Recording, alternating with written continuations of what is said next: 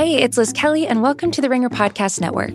It's the season finale of Big Little Lies on Sunday, so make sure to check out our final episode of our live after show with the Ringer's Amanda Dobbins and ESPN's Mina Kimes. You can tune in on Twitter to Big Little Live right after the episode ends. Also, this week's 2019 Open Championship marks the final major championship of the golf season. So check out Fairway Rollin', where Joe House is joined by a cast of Ringer and Golf World personalities for everything you need to know heading into the weekend. You can find new episodes on Apple, Spotify, or wherever you get your podcasts.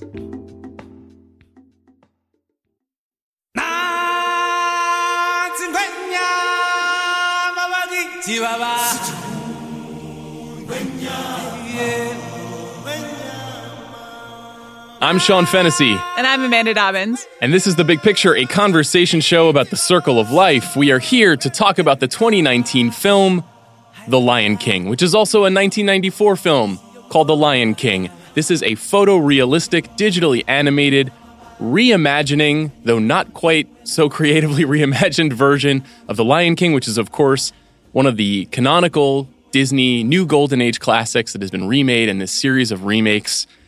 And boy, there are a lot of things to say about this film. There are not a lot of things to say about the plot of this film because the plot is exactly the same as the original. Yes. For the most part. But Amanda, let's start this conversation by talking about 1994.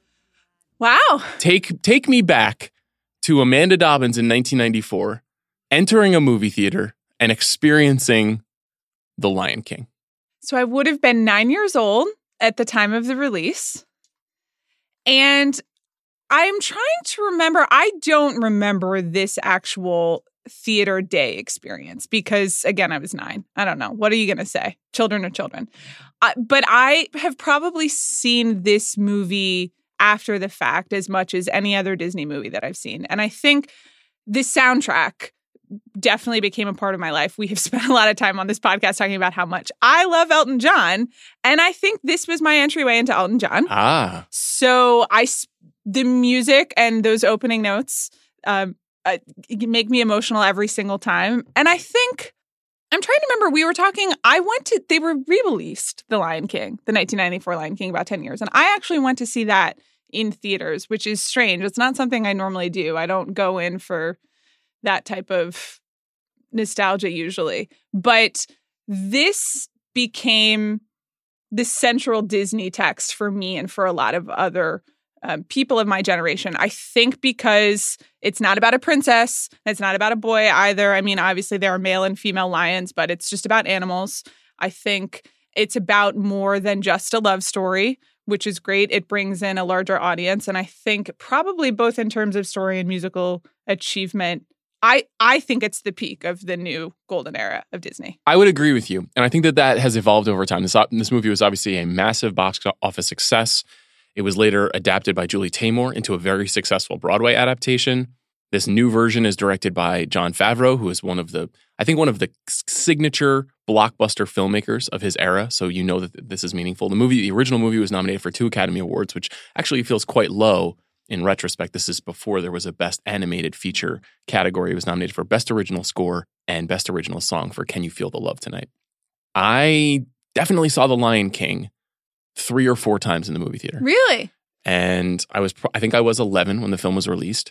So maybe a little old, but I think Aladdin ensnared me and I got very excited about people like Robin Williams. And so the Timon and Pumbaa aspect of the movie I found very appealing. I was not quite aware of the Shakespearean Hamlet intonations or the biblical Joseph and Moses story. Right. But at the same time, I think that this movie is pitched a little older than, say, Aladdin for that reason, because there are those generational and canonical overtones in it. It's about fathers and sons and family and what we leave behind and responsibility and larger issues. There are no princesses in this movie, which I think is one of the other things, too, that is significantly different from so many of the classic canonical Disney movies that we talk about.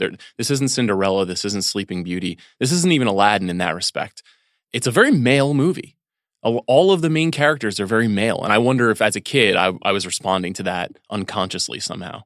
I'm sure you were. I think it is also somehow, it is very male, but somehow feels like less masculine than a lot of the it's other. soft. Like I have been handed a lot of like male focused pop culture throughout my life, and especially as a kid. And I do think that this opened it up a little bit more. And it is also, there are female characters. Nala is not as developed as you might like, but again, at the end of the day, they're lions, you know?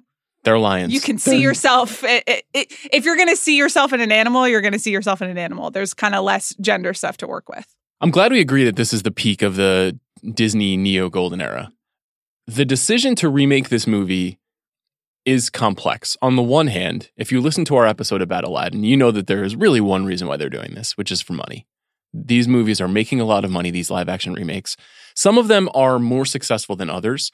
I think, Dumbo came out earlier this year and has already been forgotten. That was not very successful, at least from a financial perspective. I think creatively, there's kind of some cool things in Dumbo happening. It's Tim Burton applying his Tim Burton-ness to the Disney world, which is kind of a kick unto itself. And we may look back on that in 10 years and be like, oh, that was interesting. I found Beauty and the Beast, for example, to be utterly dull and pointless. And I thought Aladdin was strange and a little bit unnerving and a little bit sexual. And why am I the only person who's like, let the genie have a sex life? Why not? He wants to be a human. That's part of being a human. Let's make this a sex positive podcast, okay? Thank you. The Lion King is different from those movies. Those movies star no sex in this movie. There's no sex in this movie. And there's no humans in this movie at all. And all of those other movies, all of these other live action remakes, Cinderella, Kenneth Branagh's Cinderella stars a human being, Lily James. The Lion King is completely digitally animated. And there are some brilliant people. I think chief among them, Rob Legato, who is the sort of digital overseer of this whole film, the person who has conceived a lot of this and who has worked on a great many films with Steven Spielberg and Martin Scorsese and is widely considered one of the premier digital architects of the modern era of movies. But there's something, the phrase the uncanny valley has been used frequently in aggressive reviews of this movie because it is set in a valley, and there's something unnerving about looking at real life, photorealistic-ish lions talking and singing and nuzzling and conquering. The actual physical manifestation of this movie, how did you feel about it? I think I'm the only person who is really pro. Honestly, it's like a nature documentary with Elton John songs. I'm not mad. I do think I turned to you within 10 minutes of this movie starting and was like, we should be high right now, which we shouldn't have been because it was a professional experience in the middle of the day and it's important to have boundaries. A lot of kids in that theater. Yes, exactly. So we made the right and responsible decision. Sure. But in terms of the attitude with which I would enjoy seeing this movie, I thought it looked amazing. And I really do think that as a technical and visual achievement, it's beautiful. And I want to say two things about that.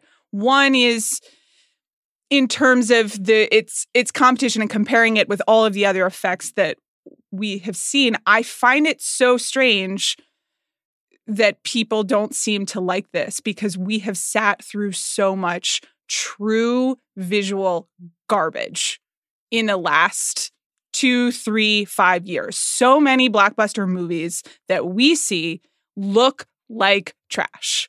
And they're garbled and there's so much CGI. And that is certainly true, I think, of superhero movies, which I just have stopped taking into account visually because I've just given up. But also a lot of, now that we're using more CGI in action movies and honestly just for location stuff, so much stuff looks really bad all the time. And you can tell that it's fake. And I thought that this looked beautiful. I agree with you to an extent. I think that if you look at a lot of the early reviews of the film, what you'll see is this kind of phrasing. The Lion King is an extraordinary breakthrough, but. And the but is, this is creatively a dead end. And I think that what your feelings are, and I remember this kind of conversation around Avatar. It feels very similar to the one we were having around Avatar, which is that to see Avatar in theaters, I don't know if you saw it in theaters. I assume you did. I did. Okay. You, like most humans, saw it in theaters. There was a blizzard in New York and I'd been in my house for 2 days and I was like, I gotta go. Right. So Avatar, I remember being completely blown away. It was a very similar situation where I was not really thinking terribly hard about the world that James Cameron had created, but I was inside of the world. And it's the sort of movie that when you watch it on television does not stand up in quite the same way, but it has this ability to surround you and envelop you in what it has created, which is from whole cloth. This Lion King, I think, is somewhat similar. The problem is we know where the movie's going the whole time. And so if you are not stoned and you can't fully just appreciate the digital presentation, it feels like you're on a road to nowhere.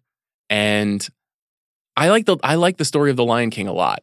And there are things about this version of The Lion King that I think are interesting and well done. But I couldn't just help but feel like they stretched out something that I didn't need. This movie's 30 minutes longer than the original film. I would say that the voice performances, some of which are good, most of which are less good than the original, which is not what you want. True. They made an interesting choice to spend all of, not an interesting choice, but I understand how it happens. They spend all of their time on the visuals. And it looks spectacular. And they did not update the script. They seem to have extended the story a little, and I think they spent a lot of extra time is the hyena scene and the chase scenes, which I think are pretty scary. Yes, and I'm curious to see how kids handle them. It's going to be tough for 4-year-olds. They were that was a little scary in the cartoon. Yeah, because and that's dealing with parent death and real serious stuff. But this was genuinely frightening and immersive. And so I thought that was a great achievement, and I think that's where the time goes. But they didn't update the actual script. Like, there are still lines being said that were written for a children's cartoon version of these people. And there is a difference between what is the non-pejorative way of saying a children's cartoon? How would you animated the animated feature? Well, but I'm trying to distinguish kind of the 1994 animation from the new animation. Well, that is something that I want to talk about a little bit later in this show. But there is a difference in presentation and style, and it's two different types of art, and they both require skill and artistry, but you expect different things to come out of the mouths of the 1994 Lion and the photorealistic 2019 Lion. No doubt. The original film, if you go back and rewatch it, and last week on the internet, there was a Twitter account that very predictably did a side-by-side of the 94 version of The Lion King. I believe it was a performance of Hakuna Matata. I can't recall specifically which song it was. I think it was Hakuna Matata. And then the new version of Hakuna Matata. And what you see in the animated version is this almost Busby Berkeley-esque musical execution. The characters are like whirling dervishes. They're doing flips. They're swinging from vines. They're not just walking through the jungle. And in the new Hakuna Matata, it's just a warthog and a meerkat and a lion walking and singing. And that is just less visually dynamic. And it's more difficult to do this sort of photorealistic digital animation that they've done, but it's not as fun. And the original Lion King is really fun. And there's something intellectually absent from this in a way. It's like in an attempt to be more real, they have lost sight of what was ultimately truly great about the movie. I think that is where my head is. I think that's true. I don't think that this movie, like, it doesn't, to borrow a sports metaphor that I barely understand, like carry the ball across the goal line, if you will. Well done. That's the sport of football. Yes, right. They don't quite get there. But I also watched that clip of the side-by-side, and my first thought was, wow, 9 was really young, and I was a child when I saw this movie, and this is a movie, it does have childlike wonder. And what I responded to in this new Lion King, and you and I had this conversation after we saw it, is just, it's like, it's a different type of imagination. I mean, here's my thing. What if lions could talk? That would be cool as shit. If like lions could actually talk and you could just watch them have an actual Shakespearean drama, and it's not David Attenborough narrating it, it's them actually talking. And it was real life, and it looked as beautiful, and it was shot as beautifully as this is. That is more exciting that type of imagination is more exciting to me than total made up worlds and total out of nothing fantasy things. The things where you're just spinning reality and suddenly it's like these majestic creatures could speak to you. I find that really exciting, and I liked that approach to this movie. I don't think that they leaned into it fully enough. I'm going to ask you an unanswerable question.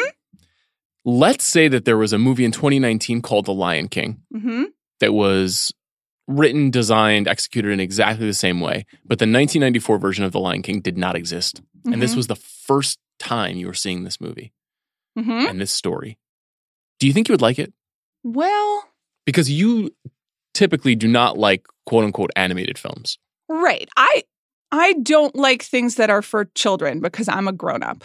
And I know that that's like really hard for you to hear. It's just unnecessarily harsh. It's just. Well, but you asked me an unanswerable question, and I'm trying to be very honest. Okay. If I could sense, and this movie is still for children, you know, and so much of this stuff where they didn't make it, they made it pretty scary, but then there's still kind of the goofy numbers, and they don't explore I had a lot of questions. Number one, there's no sex. I had a lot of questions about like the demographics of a lion pride. Yes. You know, there are larger political and issues that they kind of leave on the table because you got to just like have a little lion singing a song about, you know, God, I just can't wait to be king. Yes. And which I, by the way, have memorized, and I just forgot the title right there. Great song. No one's saying do this. Now when I said that, No one's saying be there. I meant was. No one's saying stop that. What you don't No one's saying realize. see here. Now say it. These songs are awesome.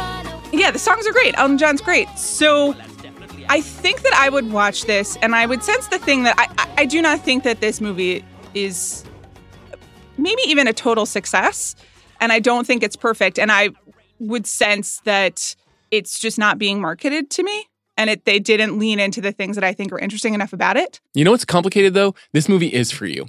This movie is meant for everyone. The whole purpose of this movie is to get everyone to see it. Mhm. And I fully expect it to be very successful. Right. I think in that sense, it will work. It is one of the movie events of the year because I think Disney is plying not just the children's audience, but the adults who once were children's audience. Yeah, of course. And so that means basically anybody from 3 to 40, maybe even 3 to 50, should be interested in this movie for that reason. And because one, it taps a nostalgia bone. Two, it's an event movie. It's as big an event movie as an Avengers movie is. And so as adults, we kind of have to take it seriously. I mean, I wouldn't be doing this if I didn't think it Right. merited that level of conversation. Right. And I am taking it seriously, but I was answering the question of if the 1994 didn't exist, would I Right. see this? And if the 1994 didn't exist, then this movie being targeted to me would not exist in the same way because it wouldn't be playing on my nostalgia. I'm going to read the premise of the plot to you, Okay.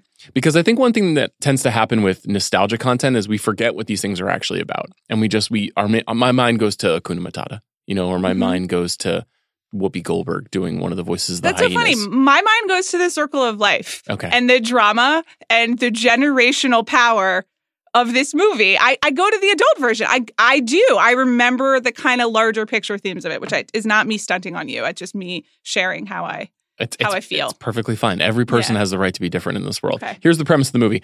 In the African savannah, the young lion Simba idolizes his father Mufasa and longs to succeed him as king of the Pride Lands. Before this can happen, his jealous uncle Scar initiates a coup, which results in Mufasa's death and Simba's exile. Simba grows up in the company of Timon and Pumbaa, a meerkat and warthog pair with a carefree lifestyle. As tensions rise, he is drawn back into a battle with Scar by the friends from his past life. One thing that I was surprised by when I was rewatching this movie is kind of how thin the story is. Which seems ridiculous because it's Hamlet, but also... I will not take that from a person who talks about how important superheroes are, like every week on the podcast. Oh my Lord, no! Well, honestly though, the arc of the Simba character is a bit strange to me because a whole period of his life happens that they don't show us. Basically, Simba growing a mane. Called the Bible. What does that mean? It's like in the desert. Come on. It's like literally a reference to... Yes, certainly. But how Simba evolved from feckless child to spirited and worthy king happens off screen. And it's because Timon and Pumbaa teach him how to eat bugs. That is the story of how Simba becomes a man.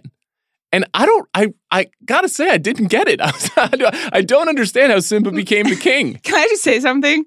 Scar should be the king. Hold on. Literally, you went to the bathroom during this scene in which Simba and Rafiki go to the watering hole and he looks in the water and he sees the reflection of his father and he's like, your father lives on in you. And Simba has the realization that we are the continuation of our parents and that he needs to honor his family and what was learned in him and get his shit together. That's not my father. It's just my reflection. No. Look hard.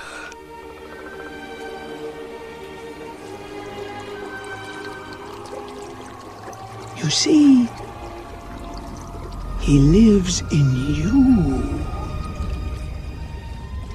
That, like, honestly, it wasn't there because you went to the bathroom. You're my friend, but that's what happened. Here's what we call that. Okay. That's movie bullshit. I have talked about movie bullshit on this podcast and on the Rewatchables. That is where we take a scene and we externalize internal feeling. And great films show us them through action. They don't show us them through conversation. And a conversation between Rafiki and Simba in which he sees the reflection in a pool of his father is movie bullshit. So I may not have seen that scene in the new Lion King, but I did see that scene in the original Lion King. I'm very aware. I know your skin is melting off your face right now, but is the Lion King story good is a conversation that I feel is necessary. I am so mad at you right now. Because you know what I'm doing right now? Like, I honestly wish I had gone through and I tallied up the amount of hours that I in my life have spent talking to you about fucking MacGuffins and other planets and like aliens I've never heard of. Those movies are good. And every single time it's like, oh yeah, daddy issues, but he got through it. It's the exact same thing. This is the one story that all of you, and by you, I mean men, tell. And you're telling me that this like beautiful primal story doesn't work, but the freaking MCU is literature. I will honestly walk out of this podcast studio. Honestly, we're not comparing the two. Well, I think we should. I don't think so. No, I think that we should a little bit in terms of event movies and okay. Well, but that's franchises. Different. No, because I have just been interested in watching all of these people who have sat and been like, oh my God, and it's another superhero movie, and they did it, and look what Marvel and Disney figured out. Don't conflate the internet with me. Well, but it's interesting when people decide to get mad about cynical money grabbing movie making. That's sure. all. I get that. And I feel like this is cynical and money grabbing for sure, and is not perfect. But I have also seen a lot of movies that fit into that rubric, and they place emphasis on different things. And I think this movie looks a lot better and is and has better music and is more accessible in the story than a lot of the kind of mumbo jumbo space stuff that seems to fill out and possibly be the action that you're discussing that fills out what are considered successful blockbusters. I mean, I think this is kind of the crisis of this movie that we were alluding to earlier about the eventizing of movies and things. Something that we talk about on the show all the time, which is that these are really the only kinds of movies that can be successful. So it feels essential to compare them to one another, and because they are the only things that feel meaningful. And I get that. I get that impulse. And I'm certainly aware of your frustration with how the youthful masculine ideal has overtaken the box office. I get it. I know you're annoyed by it. I'm not seeing it from the same perspective, though, because I'm not trying to say, well, Guardians does this so much better than The Lion King. I don't care about that. I think that there are some MCU movies that are very good and are very thematically coherent.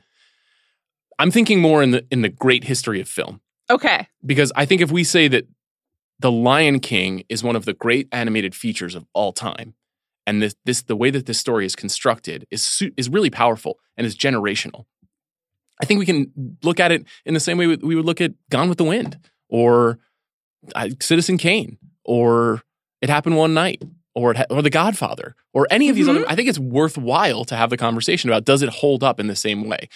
Now, it's not totally fair to compare The Godfather to The Lion King because of what you're saying, which is this movie is designed for children. However, Snow White was designed for children, and it was one of the most radical things that ever happened in movie making. And it changed movies forever. And it cemented Walt Disney as an iconic creative person in our American history.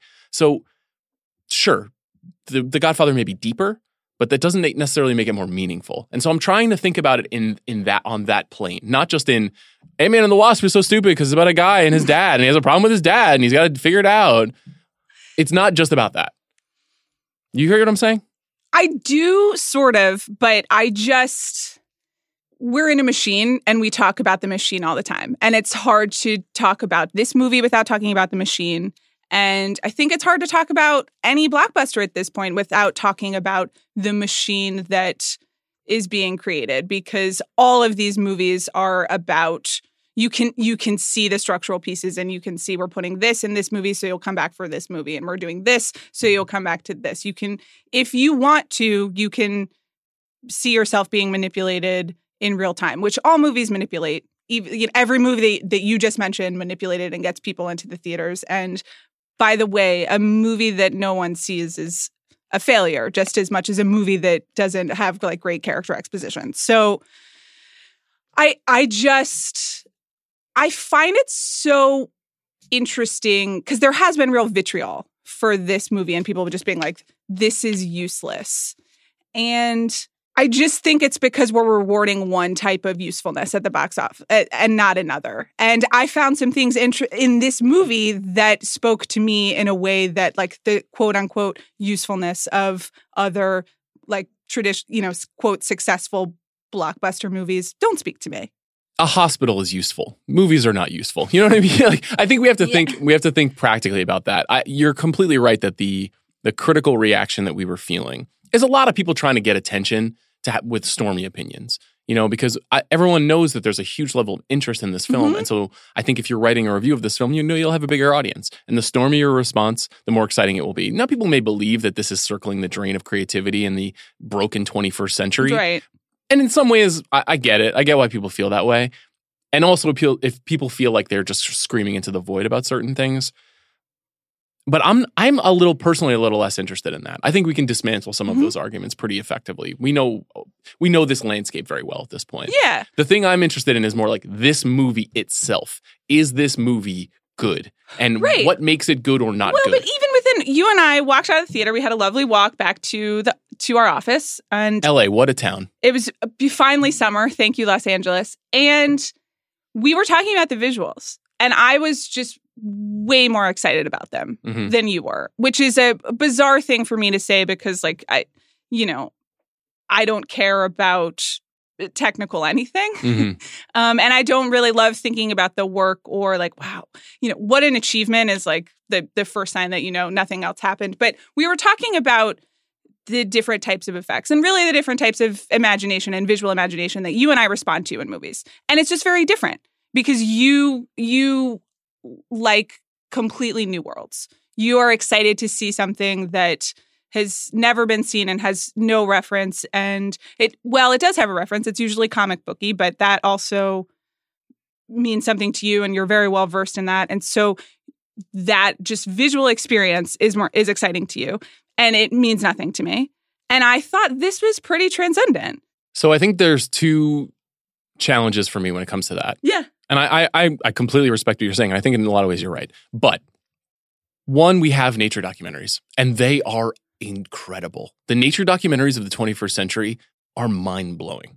And the David Attenborough stuff that you're talking about is some of the best documentary filmmaking that we have. And it's not only good from a visual perspective, which is so precise and so labored over.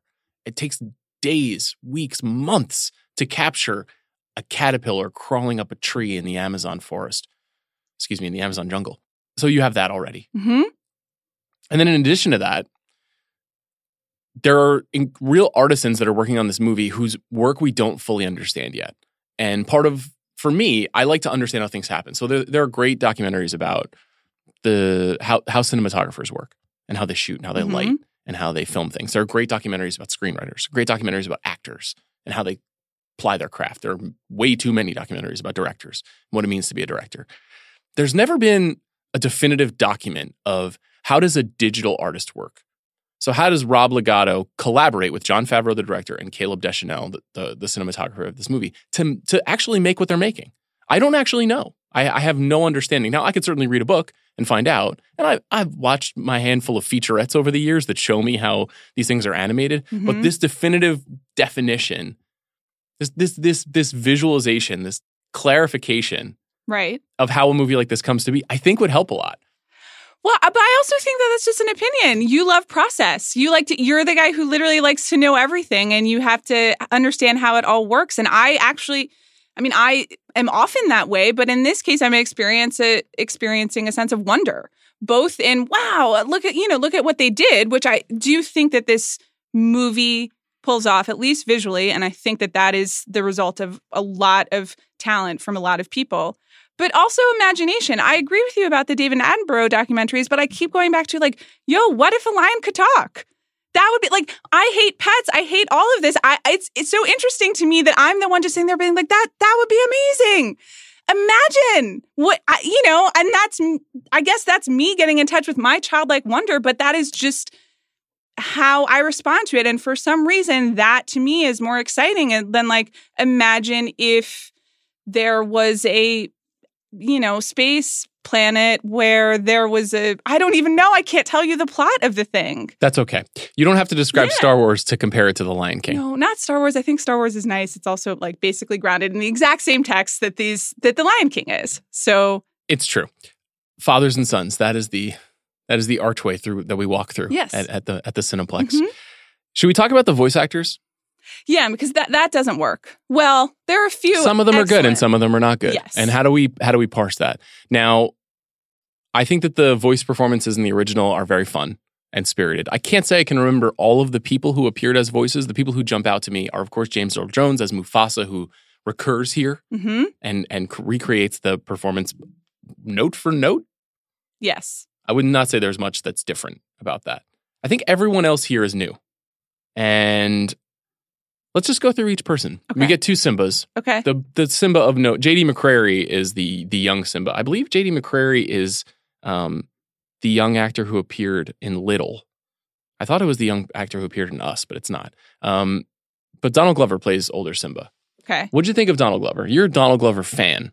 I am. Though we were talking about this. Donald Glover has now been the butt of a joke in two major studio releases this year, both Men in Black International, and I honestly can't remember the other one. Maybe it was The Hustle, which I saw and you didn't, which is just the life cycle of these things is really fascinating. Anyway, I did not think that he was great. One thing I want to say is that even in the 1994 version, adult Simba and adult Nala are lame, underwritten characters. Because, again, when you're a child, you don't care about grown-ups. And you don't really have a nuanced understanding of grown-ups, and you really need that looking in the river and having the movie explain to you what grown-ups think. It is a trainer's wheel guide to Shakespeare and all of these motivations. But so there's not a lot to work with. And once again, they made the decision to not update the script at all. It's almost like my point about how the story might not be good is real. Well, I don't think it's the story. You can talk about the script. You're not going to discount Shakespeare in the Bible. I'm not on my watch. I'm not going to let you I'm do just that. discounting The Lion King. Okay. I thought Billy Eichner and Seth Rogen were fantastic. Mm-hmm. Probably the best part of the movie. Delightful. And it's great to see Billy Eichner shining in 2019. Particularly Billy Eichner. He just crushed it. Did you see the video of Billy Eichner preparing to meet Meghan Markle and Prince Harry? Yeah, I did. Which was just because they're all in a lineup and he's just like very nervously asking Seth Rogen, what should I say? Oh, he didn't say this. I've never related to a video more in my life. Do you think Billy Eichner and Seth Rogen are authentic friends? I hope so. They do have chemistry in this, chemistry. Which is not something that you can say of most anyone else in this movie. I had no idea Billy Eichner could sing. I had a very exciting moment when I hadn't thought this through. And of course, as soon as Can You Feel the Love Tonight starts, I was like, oh my God, Billy gets Can You Feel the Love Tonight? And it turns out that he did not get all of Can You Feel the Love Tonight, but he did get the first Can You Feel the Love Tonight. You got to count that as a win. I think the whole movie is a huge win for him. I agree. He is the least famous of all of the major characters doing voice work in this film. And I think he kind of walks away with the movie. Mm-hmm. Seth Rogen is good as Pumbaa. It's notable that Pumbaa is a significantly more flatulent character now that Seth Rogen is in the mix. I feel like that also is for all the 6-year-olds out there. I want to talk a little bit about Scar. I think Scar is one of the great villains in the history of Disney movies. Mm-hmm. And he is voiced in the original by Jeremy Irons. Is that right? Yes. Life's not fair, is it? You see, I shall never be king. And you shall never see the light of another day. Adieu. Jeremy Irons. Icon. One of the great voices. Holy Christ. And his performance as Scar is iconic. And Chiwetel Ejiofor is the new Scar. When I heard his voice in the trailer, my skin rippled. I was so sad. Life's not fair. Is it, my little friend? I think he was a little bit better than I expected. There's something not quite melancholy enough, not quite dastardly enough about what he's doing in this movie. Does that make sense? I feel like there's something very dignified about Chiwetel. Okay. And Jeremy Irons made his name on likable rapscallions, reversal of fortune, Right. that kind of character. Right. That And- scar is hemming it up a little. Yeah. There is that Disney cartoon tradition of, Ursula. Same and thing. Well, Angelfish, the solution to your problem is simple. All of them being appealing. The only way to get what you want is to become a human yourself. Everything will be fine. Everything will be fine. The diamond. Here, Jafar. Whatever you need. I thought I smelled a rat. Meg. Speak of the devil. Meg, my little flower, my little bird, my little nutmeg. What exactly? Which again, I wonder if it's also trying to soften it for children. I thought Chiwetel Ejiofor was pretty good in this. I have to be honest. I thought he was more. Again, I thought it was maybe one of the only performances that actually did adapt to the visual thing. If he were doing full, almost camp Jeremy Irons, and then it was like that raggedy real lion, that wouldn't have fit for me. You just hit on the word that I've been searching for. Yeah. Camp. Mhm. This movie is missing a little bit of camp. Only Billy Eichner at times is getting there. Yes. And I think that is fundamental to some of the most exciting animated movies, is there is a campy quality to them because you have to oversell, especially in the voice acting. Right. Donald Glover is not going for camp at all. It's very underplayed, I would say. Yeah, I'm not sure what he's going for, which is a problem. I noticed. Paycheck? I noticed you skipped Beyonce. We're getting there. Okay. I thought John Oliver was fun as Zazu. Mm-hmm. He's basically playing John Oliver. Oliver. He's doing Right. his HBO show, Mhm. but as Zazu, which is fine. John Connie as Rafiki, fine. Yeah. James Earl Jones, we mentioned. Mm-hmm. Alfre Woodard as Sarabi, great. Doesn't get a lot to do, No. but it's great. Again, I just would really love. There was a National Geographic piece that was explaining some aspects of how the lion dynamics in The Lion King are incorrect. I would like to know why there's only one. There are only two dudes, two lions, and a lot of women, and they don't do anything. Anyway. I don't have any answers. I don't know Okay. enough about lions. Yeah. I think Florence Kasumba, Keegan-Michael Key, and Eric Andre portray Shenzi, Kamari, and Azizi, the hyenas. Mm-hmm. Pretty good. Yeah. Beyonce Knowles Carter as Nala. What'd you think of Beyonce? I'm not afraid to say it. It's not a good performance. It's not good. It's not a good performance. It's caps lock acting. Yep. She's just yelling every single sentence. And Simba, no! We must not do this! We must go over here! And Simba. there are a couple moments that are literally just, come on, lions, let's get in formation. And she's doing that actual voice. And I understand wanting to pull that reference in because at that moment, the movie needs the energy. But no. It reminded me of the Endgame sequence where all the female superheroes united. Yes. Which, which I did not like. It's not what you want. Yeah. It's really not what you want. It's just, it hasn't worked. No. I think that Beyonce it doesn't work at all in this setting, which is at least visually supposed to be naturalistic. And I think we've kind of identified that the tension here is between the naturalistic visuals and the childlike and also like occasionally campy aspects of the script. So I don't think it's a good fit for her. And I think she is the definition of performance as greatness. Beyonce shows up and she is putting on the greatest show for you, and you are aware of the performance, of the staging, of her assuming a character. That is part of what makes her great as a musician and as a performer on the stage. It doesn't work when she's trying to play a lion who can talk because you're aware of the artifice of it. And she's here for the artifice. She's here to appear at the premiere. She's here to sing a song. She's here to sell the movie in an even bigger way. This makes it even more of an international event.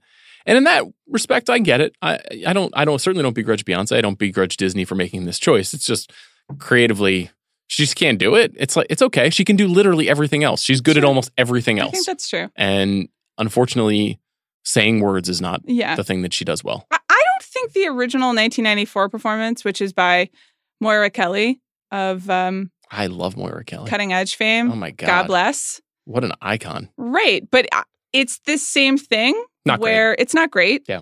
And the Matthew Broderick performance, I had forgotten that it was Matthew Broderick, which is my verdict on 1994 Old Simba. This movie's not about old Simba and old Nala. It's not interested in that. There were some legendary folks in the 1994 cast, though. Okay. Nathan Lane. Sure. One of the greats. And Eichner had a heavy burden to pick up from Nathan Lane, and he does so admirably. Robert Gill was Rafiki, the late great. Rowan Atkinson, Mr. Bean, was Zazu. I don't think I knew that. I don't think I did either. And we mentioned Jeremy Irons and, of course, James Earl Jones. So, I just don't think that a lot of the voice acting works, and that's part of what kept me from admiring the movie as much as I'd like to. I agree with that. I don't think that they developed it to go along with their focus was on the technical. What about the music? A slower tempo. Why was it slower? I guess because lions walk at that speed. I needed it to be a little... I think that's where the rest of the extra minutes came from, is that it was just a little slow. I guess the key songs in this movie are Circle of Life, I Just Can't Wait to Be King, Be Prepared, underrated Scar Jam. Yes, our teeth and ambitions are bad. Be prepared.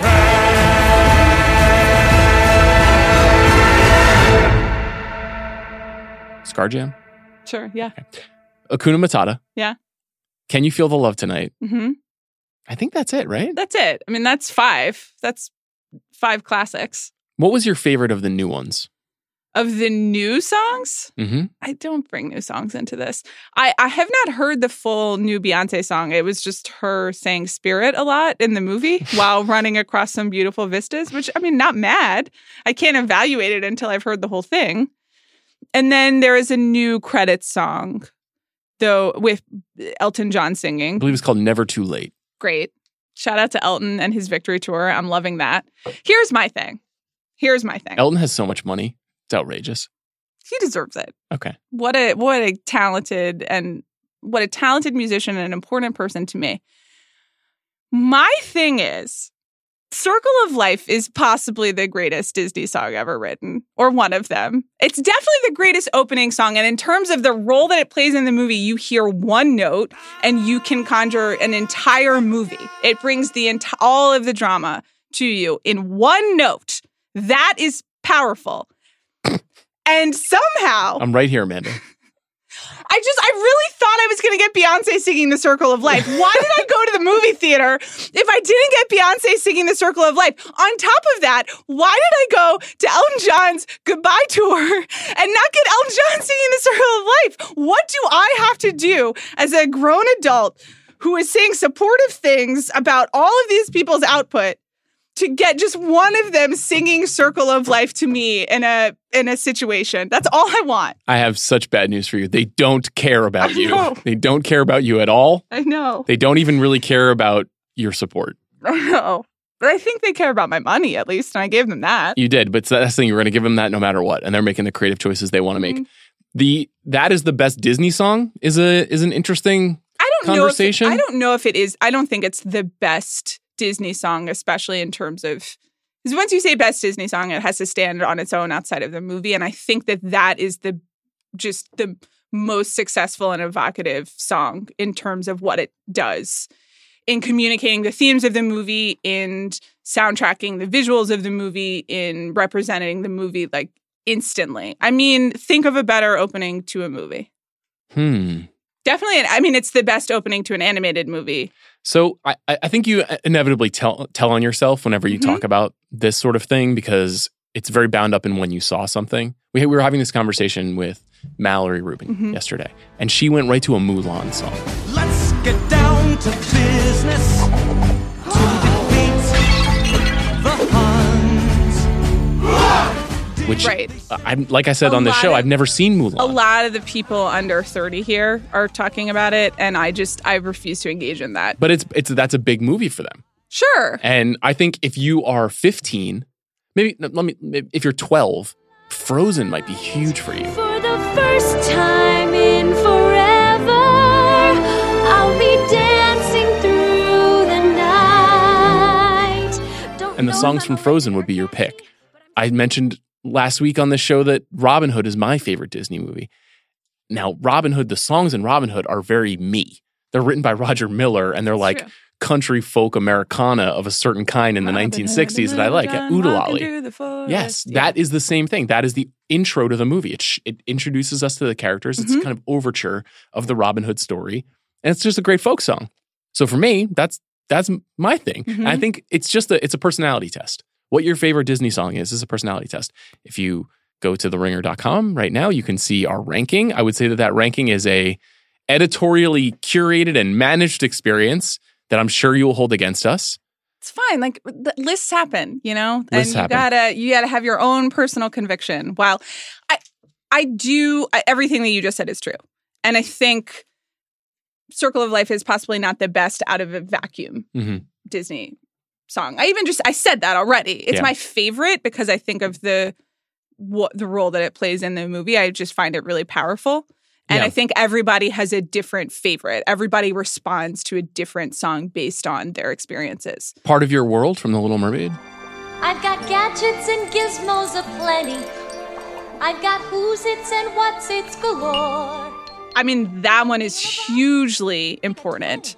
And that's definitely up there for me. I'm trying to think, like, objectively, out of a vacuum. Colors of the Wind from Pocahontas? Have you ever heard the wolf cry to the blue corn moon, or asked the grinning bobcat why he grinned? Can you sing with all the voices of the mountain? I like that one a lot. I also like Just Around the River Bend. But I do think that Elton John songs hold up. You know what's tight? Be our guest. Guest, be our guest. Put our service to the test. Tie your napkin round your neck, Sherry, and we provide the rest. I mean, Be Our Guest is probably top 5. That's a jam. And I think I don't even like Beauty and the Beast. Yeah. Really? Yeah. Okay. You know, the sleeper on Beauty and the Beast is Belle, but that's like just with the opening song with her and the villagers, you know? But yeah, that's good. I like the opening songs, I guess. Yeah, I can see that. But I think that's like a deep cut favorite personal experience, being a girl who likes reading books things as opposed to it being great. I do think the Elton John songs are just pop songs. If we're going to do this objectively, Can You Feel the Love Tonight is a jam. I think Prince Ali is in my top 3. Okay. I accept that. That's a pretty good one. I honestly thought Will Smith did a nice job with that. He didn't, but okay. It was fun. At least they had all the people out in the street, you know? He was selling it. He was aware of your feelings and was trying to deliver on those. We didn't appreciate Robin Williams in his time. We needed to appreciate him more. Okay. That's my I feeling. completely agree with that, while also thinking that you don't appreciate Will Smith enough in his time. You're probably right about that. Okay. Let's talk a little bit about the external experience of The Lion King. One thing that's come up, and we are Oscar podcasters in many ways, is where does this movie fit into the Oscar conversation? As I mentioned, the original had 2. I'm sure that both Beyonce and Elton John are gunning for a Best Original Song nomination here. Obviously, the film, I'm almost certain, will be recognized in the Best Visual Effects category. And the question of whether it competes in Best Animated Feature seems to be a big talking point amongst Academy circles. Because one, you've got Disney, which also has Toy Story 4 this year, which would theoretically be competing in that category. And 2, is this actually an animated movie? Or is it not? Yes, it's an animated movie, right? Don't we have a technical definition of that? I don't know. I think it puts... there's 2 choices here. One is, will Disney choose to run it in that category? Will it create a campaign around it and submit it officially? And 2, will voters recognize it as such? Because it has a cinematographer in a way that most films like this don't. Right. And like, could Avatar have been considered an animated feature, given that so much of the film is digital animation? Right. I don't. Should Dawn of the Planet of the Apes be considered an animated film? We're in this. That's an interesting creative conundrum, and I'm quite curious to see what Disney does. I think Disney will try to run this in Best Picture. I don't think it will. I don't think it will compete for Best Picture. I agree with that. It seems, I mean, they try to run most things in Best Picture. They're not usually that aggressive. Right. You know, true. they're not just, aggressive generally. Exactly. In the animated category, they are. I mean, they've probably won, I would say, some upwards of 85% of the best animated features over the last 20 years since they installed the category. And Pixar is often at the forefront of that, though. Right. You know, movies like Zootopia have also won too. Like Disney, digital animation is also a huge competitor in that field. This is in neither of those parts of the company. Right. This is Disney Original Pictures. Well, it just seems like, as you said, they aren't that aggressive generally at the Oscars. So you have to assume their strategy will be go for the effects, which are a layup, I would say. Or not a layup, but... I mean, Endgame. I mean, you know, The Rise of Skywalker. Sure. Hobbs and Shaw.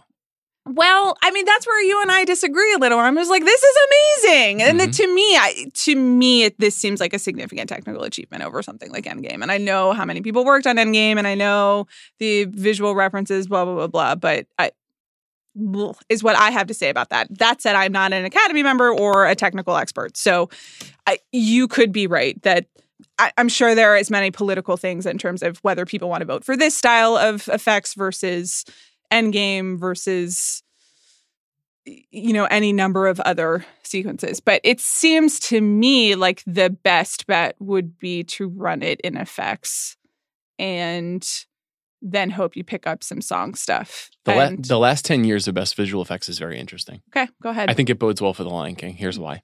2011, Hugo. 2012, Life of Pi. 2013, Gravity. 2014, Interstellar. 2015, Ex Machina. 2016, The Jungle Book, Jon Favreau's film. 2017, Blade Runner 2049. 2018, First Man. What they like to reward here is a craftsperson's film, something a little bit more high-minded. Now, The Lion King is going to put them to a decision in an interesting way because it's not a comic book movie, but it's not quite Hugo or Ex Machina. It's still a Disney animated property. And so that'll be an interesting race.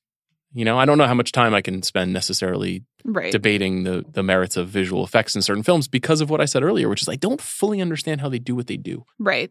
I think also merit probably doesn't matter. You put your finger on the point that this is a group of people who do this for a living and probably have very strong opinions about both the craft and what direction they would like to see these things going in. And I don't quite know the inner workings of that voting body, though I would love to hear more. Does Beyonce have an Oscar? I don't. She doesn't, think right? So, no. This is her chance. Yes, or her first chance. I'm sure they'll give her as many more chances as Beyonce would like in order to finally win an Oscar. Do you think she should get an Oscar for this? I don't. This didn't really stand out to me. Again, I haven't heard the full song, but it wasn't the most exciting part of this movie by any means. What other Oscar things do you think it can contend for? Anything? I don't really.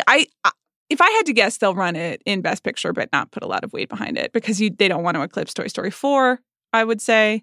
And it just seems like an uphill battle in animated and it doesn't really seem like it's worth it to Disney because, again, that's not why they're doing this. They're doing this to make money and to have all of us still go to the theaters and then to put it on their streaming service and have people watch it some more. And I think it'll be pretty muted at the Oscars or kind of be early in the night in the technical categories. Can we talk just a little bit about Jon Favreau? I think Jon Favreau is having one of the more fascinating Hollywood careers in the last 50 years. Absolutely. Obviously, he got his start as a screenwriter and actor and kind of broke through with Swingers. And he was a working actor for a time. He was a writer for a time. And then in 2001, he makes Made. That's his first film, which is sort of a continuation of Swingers, different characters, but the same interplay with Vince Vaughn. Great performance by Diddy in Made. I don't know if you recall that. And then he makes 8 movies in a row that are pretty weird. Some of them are great. Okay. Some of them are fine. Some of them are bad. Yes. His first movie after Made is Elf, which is an instant classic. Yes. I think Elf might be my brother's favorite movie. Love my brother. Shout out to Kyle. Then he makes a movie called Zathura: A Space Adventure. Oh, boy. That movie didn't do that well. And then he makes Iron Man, which is arguably the most quote-unquote important movie of this century. Yes. And I think regardless of your feelings about comic book movies and all that stuff, I just agreed with you. Very it's well made. important. It's very, very significant.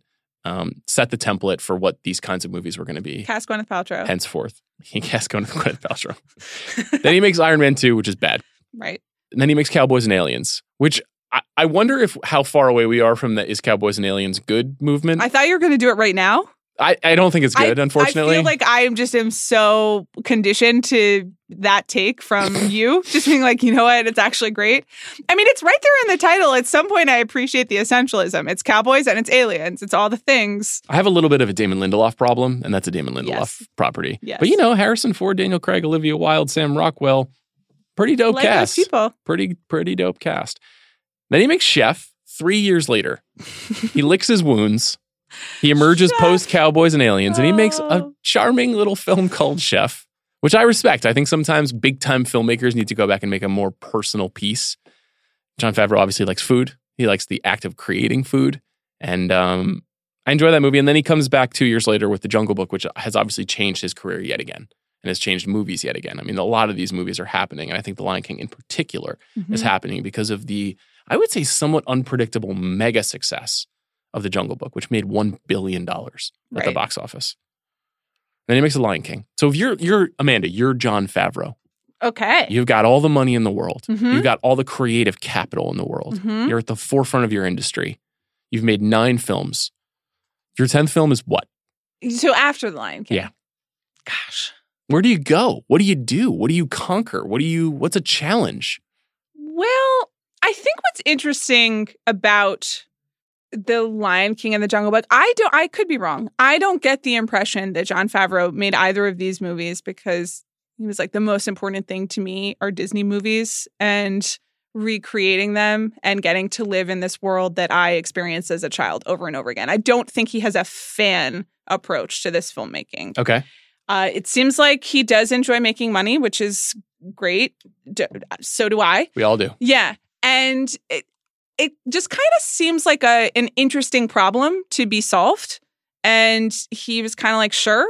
It seems like the interviews that I've read even about how they made The Lion King and how it's different from how they made The Jungle Book, just because of they were trying to recreate a live action film experience while just having it be totally digital. And so it's a lot of working with people and problem solving and being like, I'm going to go to work today and have a creative challenge, and then I'll go home. And at the end of the day, it'll be fine because these movies are bulletproof and will make a lot of money and no one will be that mad at me. So if that's your mindset where it's just like, I want to have an interesting job and make a lot of money, you could do a lot of different things. I don't think it's suddenly like I'm gonna make another Chef. What I'm really gonna do is make a small, quiet passion project film. I assume he did that already, though. He made The Chef Show for Netflix with Roy Choi, which is where we got that incredible Gwyneth Paltrow moment. But that is different than Chef. That's just I'm having a nice time. And someone, again, it's like, I like doing this and someone's going to give me money to do it and it'll be interesting. And then I'll go home and the stakes are actually quite low. That's like this podcast for me and you. Okay. So I would think if it's not another live action style movie, it would be something similar in terms of franchising or in terms of, I don't think that this is a full passion project for him. I think it's just kind of something to try and figure out, which is a good position to be in. Can I read a very brief quote from Jon Favreau's Wikipedia page? Sure.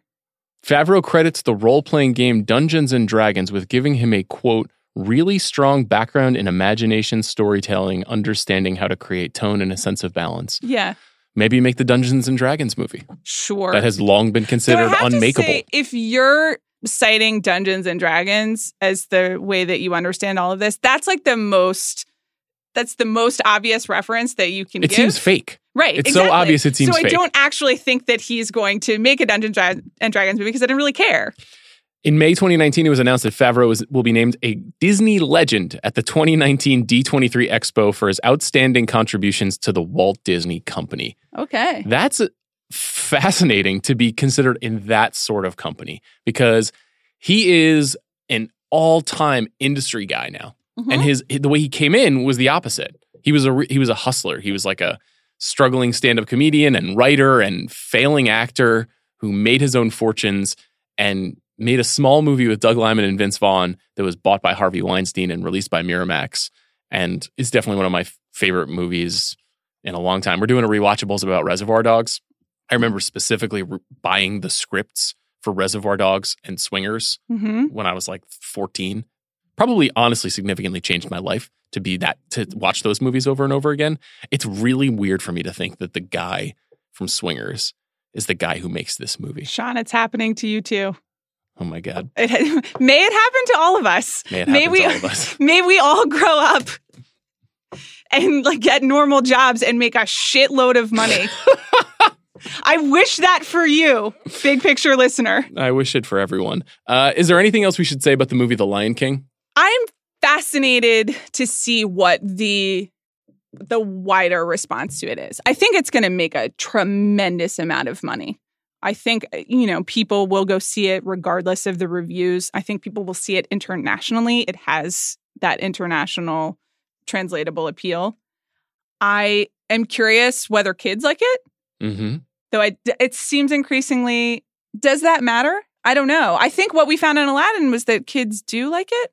We're going to have to wait to get the official ruling from Jason Gallagher's son. Yes, from Isaac. And I want to know just finally, would you recommend this movie to an adult moviegoer? Yeah. You heard it here first, folks. Amanda says yes. We have truly completed the circle of life. Can you feel the love tonight? Open your heart. Please stay tuned to future episodes of The Big Picture. If you're a fan of Quentin Tarantino, I suspect we'll have a lot for you on the Ringer Podcast Network in the next week or so. Next week, we're going to be breaking down the top 5 Quentin Tarantino movies. That'll be me, Chris Ryan, and Jason Concepcion. And then tune in later in the week for me, Amanda Dobbins, and Chris Ryan talking about a movie called Once Upon a Time in Hollywood. See you then.